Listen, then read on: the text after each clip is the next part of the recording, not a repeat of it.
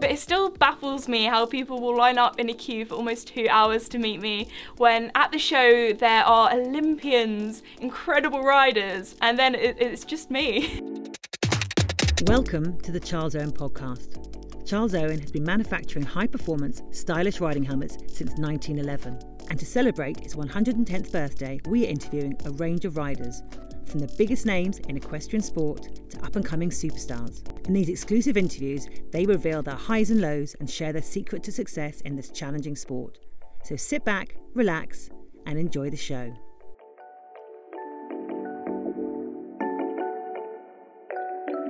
Esme, hello. Welcome to the Charles Owen podcast. Yeah, thank you so much for having me on.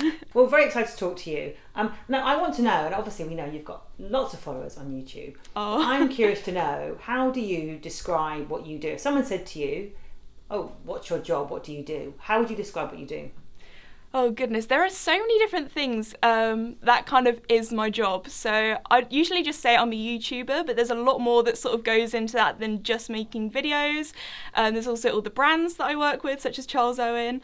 There's also the emails, the admin, the filming the videos, the editing the videos, getting photos of product and things like that. So there's a lot that goes behind the scenes. So usually I just say YouTuber, but I feel like sometimes it's a little bit more than that. And that leads me on to my next question, actually, because I know that when you first started this, you were juggling first your GCSEs, then you're juggling your A-levels. Now, am I right? You're working on this full time. Yes. It's a full-time job. So what does an average day look like for you? Because obviously you've still got your 3 horses. Yes. So what does an average day look? How much time are you riding? How much time are you filming? How much time are you editing? How much time are you working with brands, etc.? It's probably easier for me to say what I do in a week than what I do in a day, because all of my days are so different, they're so varied. It really does change week for week, because obviously we've had lockdown recently and I've been sort of here, there, everywhere, sort of catching up on filming videos. So the last sort of 3 weeks, I've probably filmed about 3 or 4 months worth of content. So At the moment, I think I've got 10 videos that I've filmed that need editing, because what some people don't really realise is how long it takes to edit a YouTube video. Sometimes it can take a few hours, sometimes it can take a few days or even a week. It depends on how much footage I have. So I find the videos that I do at shows, they tend to be the ones that take the longest to edit, because I do so many transitions, so many sort of chopping up lots of different bits of footage, all the transitions and everything. So that takes a long time. Obviously I've got the horses as well. So I look after them and ride them. I usually have a lesson once a week with my instructor on my new horse Joey that I got back in March, just before lockdown. So he's sort of the new boy to the herd. I've also got my horse Casper as well, who I ride. So I try to ride both of them around 5 to 6 times a week. It really depends. Sometimes, such as recently, not too long ago, I went to the Charles Owen factory. So I was out and away filming for a few days then. So yeah, it's been really busy recently. You're mentioning your A-levels there. What did you do your A-levels in? So I did biology, chemistry and geography for my A-levels. Okay. So I finished them back in 2019, and I kind of was going to spend this year as kind of a gap year to see what it was like being a YouTuber full time, and it's something that I really enjoy and I want to try and carry on with for as long as I possibly can. As soon as I finished A-levels, it was kind of like bam. So I think I finished my chemistry A-level in the morning, and then that afternoon I was at Hickstead. I was filming there, working, and my family have this kind of joke that I haven't really stopped working since. It's been pretty busy. What do your family make of it? And obviously you're a very bright girl. They are quite impressive A-levels to take. What do your family think of the fact that you are this brainy girl and you decided to make YouTube your career? I mean, is this your career? What do they think of it? So yes, YouTube is my full-time career. They're both super supportive of it, because it's something that I really enjoy and I am able to do as a job, and it's given me so many amazing opportunities that I'm so grateful for, and so many skills I've learned from it as well, such as talking to the camera and presenting, interviewing riders, learning how to edit. And yeah, the opportunities that YouTube has given me is something that I would never be able to do without it, such as riding on the Hickstead Bank on my pony Casper, seeing and interviewing some incredible riders that I've looked up to for years and visiting their yards, sometimes even riding some of their horses, which still just blows my mind today. Yeah, you had to go on William Fox Pitt's badminton horse, is that right? Yes, Little Fire. That was just incredible, because he was like, oh, do you want to have a little sit on it? And I thought he meant, oh, do you want to just like have a sit on it for a photo? And I was like, yeah, sure, go on. And then he was like, oh, you can have a walk around. And I was like, oh, cool. So you can trot if you like. And then like by the end of the session, I was cantering it, and I was like, oh my gosh, Amazing. I'm schooling his badminton horse. Wow. So fantastic. And I mean, that's quite a lot of pressure, and you're 19, is that yes, right now? Yes, I am 19. Still so young. Oh. That's what you're doing is a big deal, and you've come a long way. And I've read that you were really quite shy to start out with. Yeah. So how have you coped with all the attention, being out there and being this face and meeting all these amazing people? Yes, so I'm actually quite a shy person. When I was at school, I used to hate having to do any presentations in front of the class, reading out loud. It just was not my thing. But I feel like YouTube has given me so much confidence. So literally from not being able to want to talk in front of the class to interviewing top riders that I've looked up to for years, it's quite a contrast. So especially when I first started out, talking in front of the camera is sort of a skill that it's just something. The more you do it, the more you get used to it, and the more it feels natural. The more natural it becomes. Such as, for example, when I'm filming at the shows, before I'd be a little bit self-conscious, I'd speak a little bit quieter, especially if I was in public and people were watching. But it's one of those things with confidence, you just kind of have to fake it till you make it. You have to be like, bam, let's go, let's film, look like you know what you're doing. And it's just made me so much more confident. Like, now I'm fine talking to the camera and that kind of thing. Fantastic. So, yeah. And what would you say, I mean, speaking of your nerves and all the amazing things you've done, what would you say is the hardest part of your job? The hardest part? Well, I think with YouTube, the most difficult thing is pleasing everybody, which is definitely something that nobody can do in this world. Not everybody is going to like you. Not everybody is going to like the videos that you make and things like that. So it's really trying to find a balance, but also, like, I feel like I'm quite creative and I come up with lots of new video ideas. But I'd say the most difficult thing about being a YouTuber in general is sort of progressing but not changing so much that people are like, oh my goodness, who is she, what's she doing? But then if you carry on making the same exact videos all of the time, people are going to get bored. You need to always have something new and exciting, but don't be so different that people get switched off and they're like, this isn't what I signed up for. Well, it's interesting because I was going to ask you, how have your videos evolved over the years? Because not only have you matured and grown and got more confident, your editing skills have got better. So how have you progressed? How have things changed over the years? Yeah, so I first started off doing everything on my phone. Since then, I've sort of upgraded with camera equipment. I used to do a lot of videos with my GoPro and things. Now we have like a drone, which is pretty cool, that we use sometimes, which the horses are used to now. The first time we flew it over in their field, they're all looking at it like, oh my goodness, what is that? But no, I'm so lucky that all of our horses are really chilled with all of the camera equipment. It's just something that they've got used to over time. And sometimes when we go and film with other people, we have to be really cautious and remember these horses aren't used to sort of somebody standing next to them with a camera.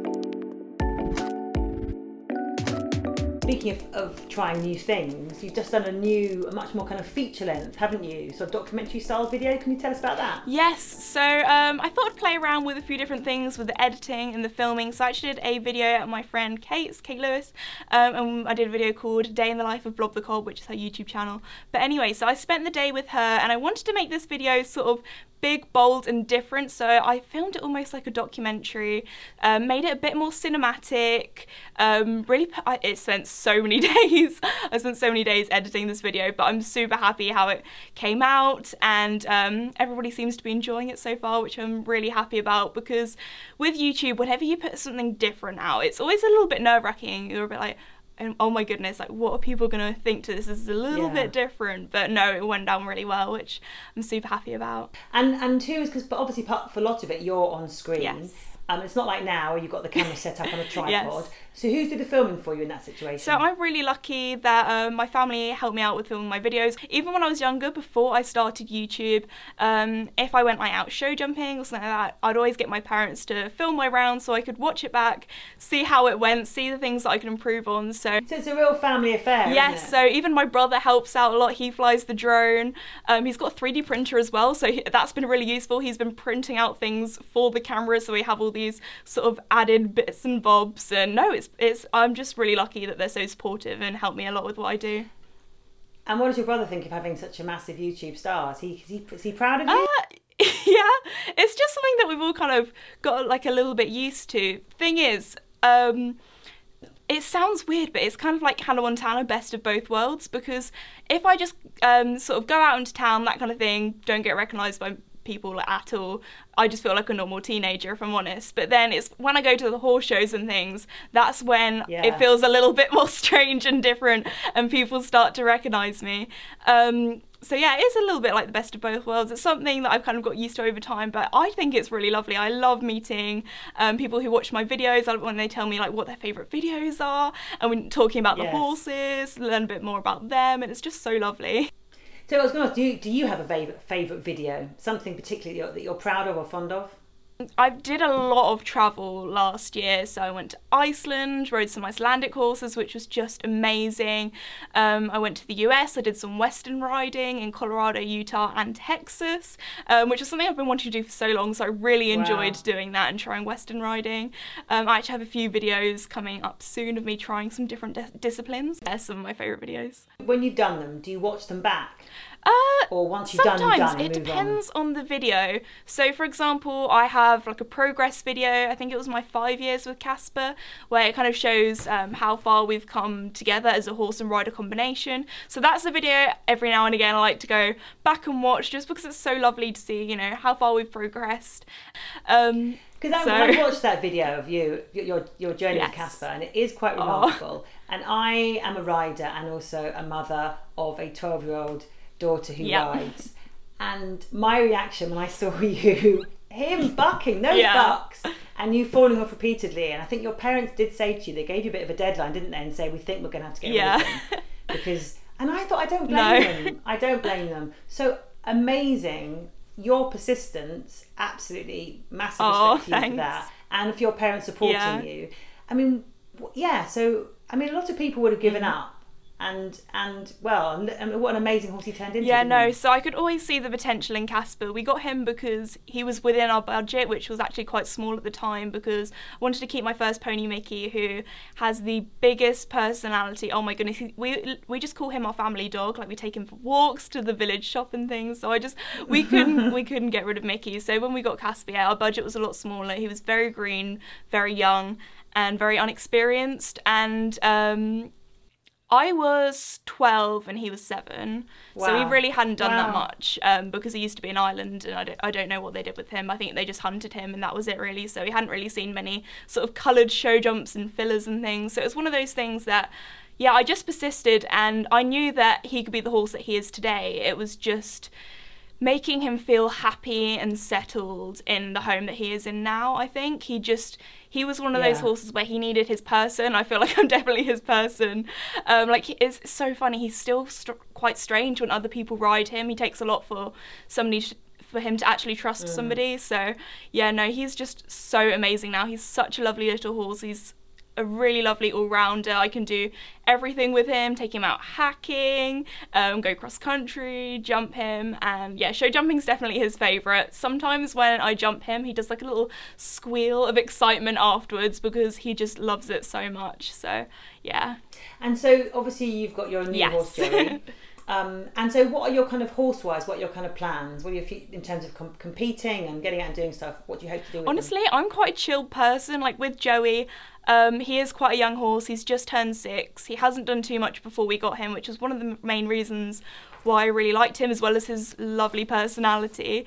But so I don't want to rush things, he's young. I want to just, go with the flow, see how he goes. Hopefully next year I think we might get out, go competing, maybe do a few smaller events or a few sort of show jumping. Yeah, show jumping. Is that right? Yeah, show jumping is my thing, but I feel like he would do really well at eventing, so we might have a little try at that. We will see. I don't know, but he seems like a horse that would really love cross country. That's something that I'm really wanting to do, is take him out cross country, because recently our van has been a little bit poorly, so it's been away being fixed, but our horse van is now back, so hopefully I can take him out cross country soon. Esme, what is it with you and Grace? Oh my goodness. Is this like when you go horse shopping and you have your list? Is it like top of the list? Great. I get asked this a lot. We had Mickey, and then after that we had Casper, who's a grey, and we're like, after Mickey I was like, no, I'm never getting another light coloured horse. And then Casper came along and he was within our budget, and I was like, okay. And then with Joey I was like, okay. For me I was like, no more greys, that's enough. And then it was my parents were like, no, Esme, you've got to keep the grey theme going, because when you're filming a horse, a bright white grey with like a sort of brown background stands out a lot more compared to a bay horse in a sort of brownish background. So we're like, okay, I was fed up with the cleaning. We're like, okay, we're not going to judge a horse on what colour it is, as it should be when you're trying horses. And then Joey came along, and I was like, well, he's dark at the moment, so I'll have like a few months at least of not worrying about having to clean him so much, but he is getting lighter. He's getting lighter. And I do love the fact that part of the decision is, is based on, like you say, what's going to work on camera. So you're very professional at all times. Yes, so it sounds really strange, but when we were looking for a horse, we were looking for like a YouTube horse. We were looking for all these requirements, such as something that hasn't done too much, so it doesn't have like a huge competition history or anything like that. Something that's super bold, which definitely is Joey. I take him for hacks. There'll be motorbikes will go past, tractors, cars with trailers, he's fine. And there's like Casper behind him, like, oh my goodness, a motorbike. So yeah, and then there's Joey, who's just turned 6 and he's super chilled. So yeah, that was one of the main reasons as well why I fell in love with him. And obviously when you first started out, and now your life is very much based around your YouTube channel, and your YouTube channel reflects your life. So both, it's a great relationship you've got going, is why people love you, I think. But you started it just for your own purpose, just to record your progress with Casper, and then obviously you started getting followers. Now, can you remember, was there a point when you suddenly thought, okay, you might have had like 100 likes or 100 followers, and suddenly, when you suddenly got to 1,000, and when you got to 100,000, can you remember those moments thinking, oh my goodness? Yes, definitely. So, Casper is the main reason why I actually started my YouTube channel, to track our progress. And it was the summer after my GCSEs. I just made a video every single day because I had nothing else to do. It's a really long summer and I really enjoyed making the videos. I thought, you know what, I'll have a go at this. Seems quite fun. And it was at the end of the summer, I think I got up to 10,000 subscribers. I had been doing YouTube for about a year or two before that, but I was never really consistent with my uploads. It's something I just did every now and again as I felt like it. But when I started posting a lot, that's when the views started going up and everything. So I think the main sort of point where I was like, oh wow, I'm actually a YouTuber, was when I got to 10,000 subscribers. It was wild when I hit 100k as well, because that's when you get your plaque from YouTube that they send in the post to you with your little channel name on. And still when I look at it, I'm like, oh my gosh, is that real? Is that mine? So and at what point did you think, goodness, this could actually be a career? I could make money out of it? Honestly, it was, when I started my A-levels, it was around 20,000 subscribers I had. And then when I finished, I had over 200,000, 250, I believe. Wow. So during the whole of school, I was always really focused on my A-levels. Obviously school's really important as a backup as well, even if that's not something you want to go down the route of. I focused really hard, worked really hard for my A-levels, got my results. And afterwards I was kind of like, well, I'm really enjoying doing YouTube. I can probably do it as a job. I'm just going to have a year, see how it goes, give it a go. And it's definitely something that I really want to carry on for as long as I possibly can. And how many followers have you currently got? Oh goodness, I honestly don't know. I don't like to look at the numbers too often. It's over 400,000. I think it's around 470,000. Wait, 470,000. Yeah. Wow. And do you have a target and you think, I want to get to 500, I want to get to 600? Have you got that in the back of your mind? Is that part of your plan? I think with YouTube, like, obviously it would be incredible to get 1 million subscribers, but that might take a while. But hopefully I want to try and get 500k by the end of the year, maybe. We will see. But it's one of those things that I'm not one of those people that I set a goal and I'm like, I have to get this goal by the end of the time limit or anything like that. I really enjoy what I do, and as long as I'm focusing on the content and I'm putting out good content that I'm really happy with, that's what is most important to me. I mean, there are so many YouTube channels out there and Instagram accounts. So why do you think, what is it about this Esme do you think that people love? I think I have to say it's the horses. The horses, they all have such big personalities, and I think it's one of those things that people always want to come back to. They want to see how the horses are doing, what they're up to, and back in the day when I started YouTube, there really weren't many people making videos about horses, and that's why I never really thought it was possible to have an equestrian YouTube channel as a job, because I just thought there aren't enough people out there who would want to watch horsey content, which is definitely something that has surprised me. I get emails from people being like, before I started watching your videos, my life was totally different. Like, since then, since watching my videos, they didn't ride. Now they've moved to the countryside. They've bought a horse ranch if they're in America, or stables, and like their whole family will sit around and watch my videos together, and now their whole family ride horses when before they didn't, which just blows my mind what an impact I've had on some people's lives. And do you know what, but you really have, because again, so my daughter, my daughter is sort of a bit young. She doesn't really do Instagram yet, but some of her friends do. And the moment I mentioned her name, like, oh my god, you're going to do this as me. They were so excited, and it's quite a big thing for you to carry, isn't it? And banded around is the term influencer. You are an influencer. What does that word mean to you? And are you aware of the pressure of that? How does that make you feel? I think with my videos, I'm always really conscious and always think about what I'm putting out there, what are people going to sort of listen to. So for example, when I'm doing my videos that are almost sort of like tutorials, such as how to muck out a stable, I always try and put it as in, this is how I do something. If you don't know how to do it, then, here's a way you can do it. But if you do it differently, it doesn't mean you're wrong.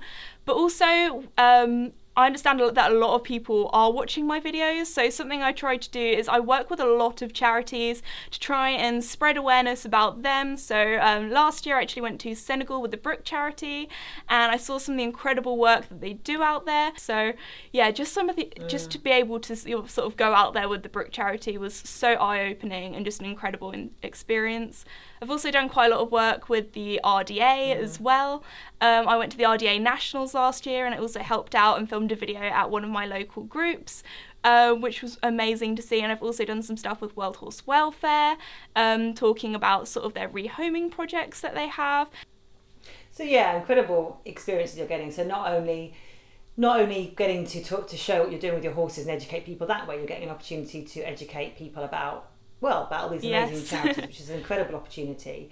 And I said that there is a certain degree of responsibility that you carry. Have there been any moments when you've been doing this that have been a bit scary, or that you kind of thought, oh my god, I don't know if I can do this? You seem so confident, but I imagine, like anything in life, anything on social media, it's not always great. It just isn't. Life isn't like that. We have some really low moments. So have you had particular lows, or anything particularly I think the hardest time for me was balancing social media with school. I was pretty stressed out at that point, but I just worked super, super hard, and I think by the end of it I was a little bit burnt out. But it's one of those things, it's made me stronger, and it's made me more motivated, because now I do it full time. I'm just putting all of my sort of energy into it. And obviously another sort of downside is that not everybody is going to like you with social media, and you just have to sort of be, because you get comments being like, oh, you're an awful rider, but then you also get comments being like, oh, you're the best rider in the world. And obviously I don't believe either of those statements, because neither of them are true. So I always say, you know what, with the comments, just believe what you think. I was going to ask you about that, trolls, dealing with trolls. What would your advice be to someone? Because I think that puts people off doing stuff on social media because they're frightened of that. How do you handle it? I'm really lucky that the people that watch my videos, I have such a lovely and positive community that it's very rare that I do ever get any negative comments. And I think that's definitely something that has been created by whenever somebody says something a little bit snidey, I'll just delete the comment and then nobody will see that comment. It's when people reply to the comments, or like even A-list celebrities, you see them retweeting things or reposting things on their stories, which just breeds more negativity and more hate. It's not the way to do it. So if you delete it, get out your mind, move on.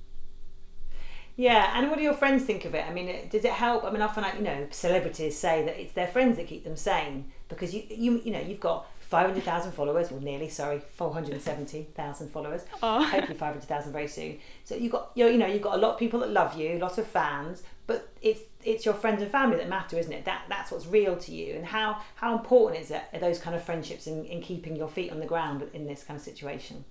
Oh yes, 100%. Like each week I at least meet up with my friends once, obviously all social distance at the moment, but my friends have always been super supportive of my YouTube channel, but we all have like sort of a banter kind of relationship, so we always keep things real, joke about things, and I think it's important that there's a lot of people out there and they have lots of yes friends and they just say yes to everything, when I feel like we're all very brutally honest to each other.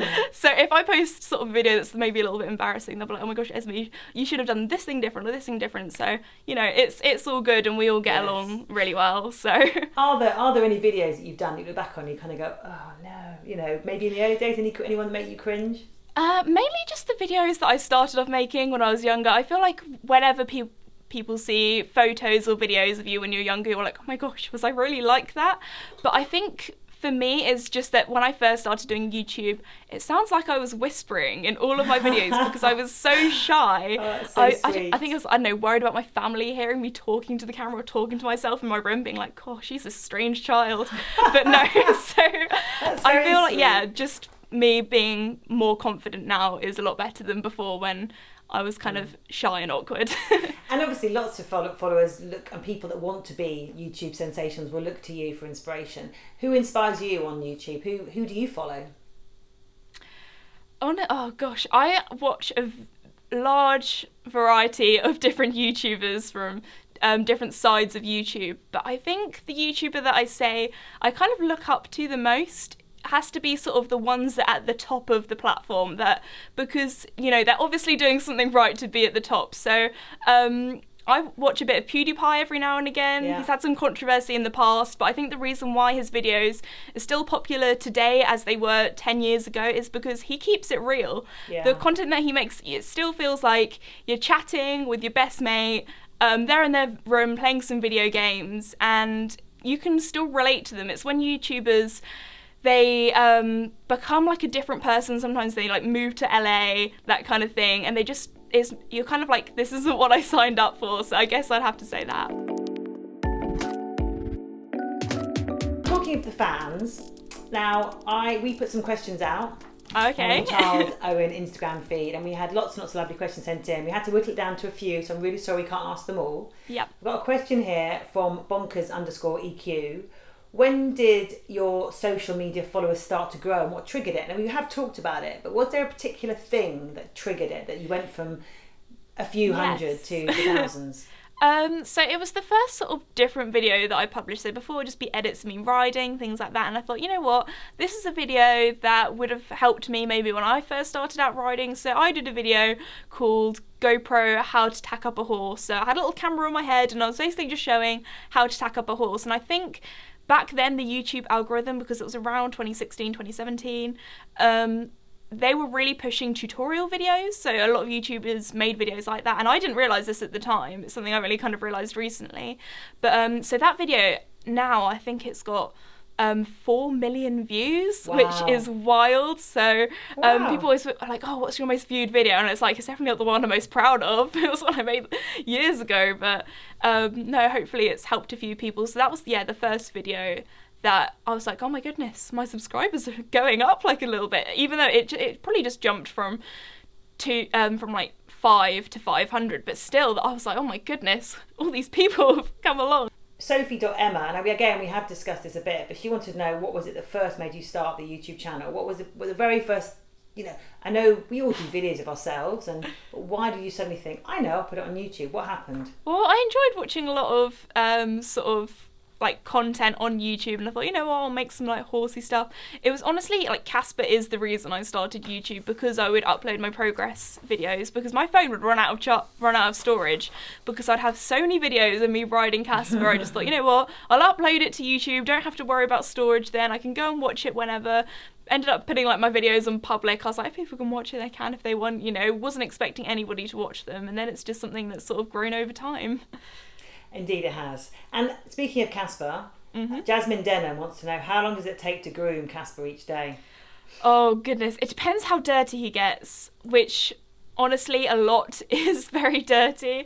In the summer he does stay a bit cleaner, but not that much. So because it's honestly in his morning routine, he has his breakfast, goes out in the field, and he rolls in the muddiest or the dustiest patch he can find. But I feel like I've become quite skilled at grooming grey horses, so I've got a few tips and tricks that I use every now and again, which gets them clean relatively quickly, but I'd say around sort of 10-15 minutes I spend on grooming him. Okay. What? Just any couple of tips you'd hand on to us? Purple shampoo on stable stains, and then rubber curry combs or sort of magic brushes. They're really good at getting off sort of dirt that's dry, but if it's anything to do with wet mud, just put a hose pipe on that. Don't bother about brushing it, because that's not coming off. Good advice, thank you. H.Lou_Chester Pony wants to ask, do you have an idol?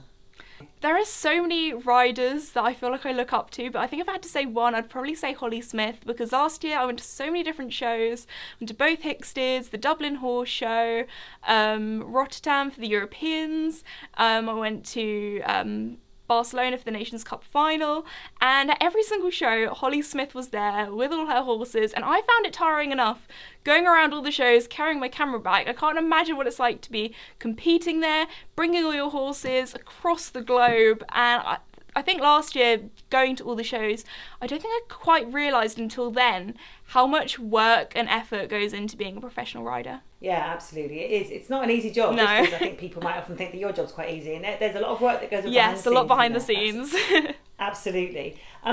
X.Sophie.question.x would like to know, how does it feel to be such an inspiration? Oh gosh. Quite a big question there. Well, first, thank you, but I don't know. It sounds very bizarre, but it's one of those things that honestly, it's so difficult to describe, because I have all these people that do watch my videos and look up to me, but to me, I'm just Esme, like I go to the horse shows and people come and do meetups and come and meet me, which I really enjoy. Love meeting you guys, but it still baffles me how people will line up in a queue for almost 2 hours to meet me, when at the show there are Olympians, incredible riders, and then it's just me. I think though that's the whole point. I think people like you because you're just you. Yeah. Because you're very you. And I think people can relate to you, and I think maybe it's the Olympic rider. They think, well, I'm never going to be an Olympic rider. Aww. So although they admire them, they can't necessarily aspire to be them. But I think people feel like they can aspire to be you. Yeah. Which is, you do great things with your horses, and they love the horses, don't they? Aww. They love the horses and they love you. Oh, thanks, yeah. Also, people like your outfits, let's face it. And Danita ._EQ wants to know, how many matchy sets do you have? Oh, I get asked this a lot, and honestly, I have lost count, because the thing is, I have a whole box full of saddle pads and things ready to do giveaways with, and I always get asked, oh, how many saddle pads do you have, or how many riding tops do you have, and I honestly don't know. I'd probably spend like a whole day counting them all, if I'm honest, which is not good. So yeah, I am doing a lot of giveaways and things, and hopefully giving back to my subscribers, which is nice. Also, let's talk about Charles Owen helmets. Yes. E1_0014X wants to know, what made you choose Charles Owen helmets?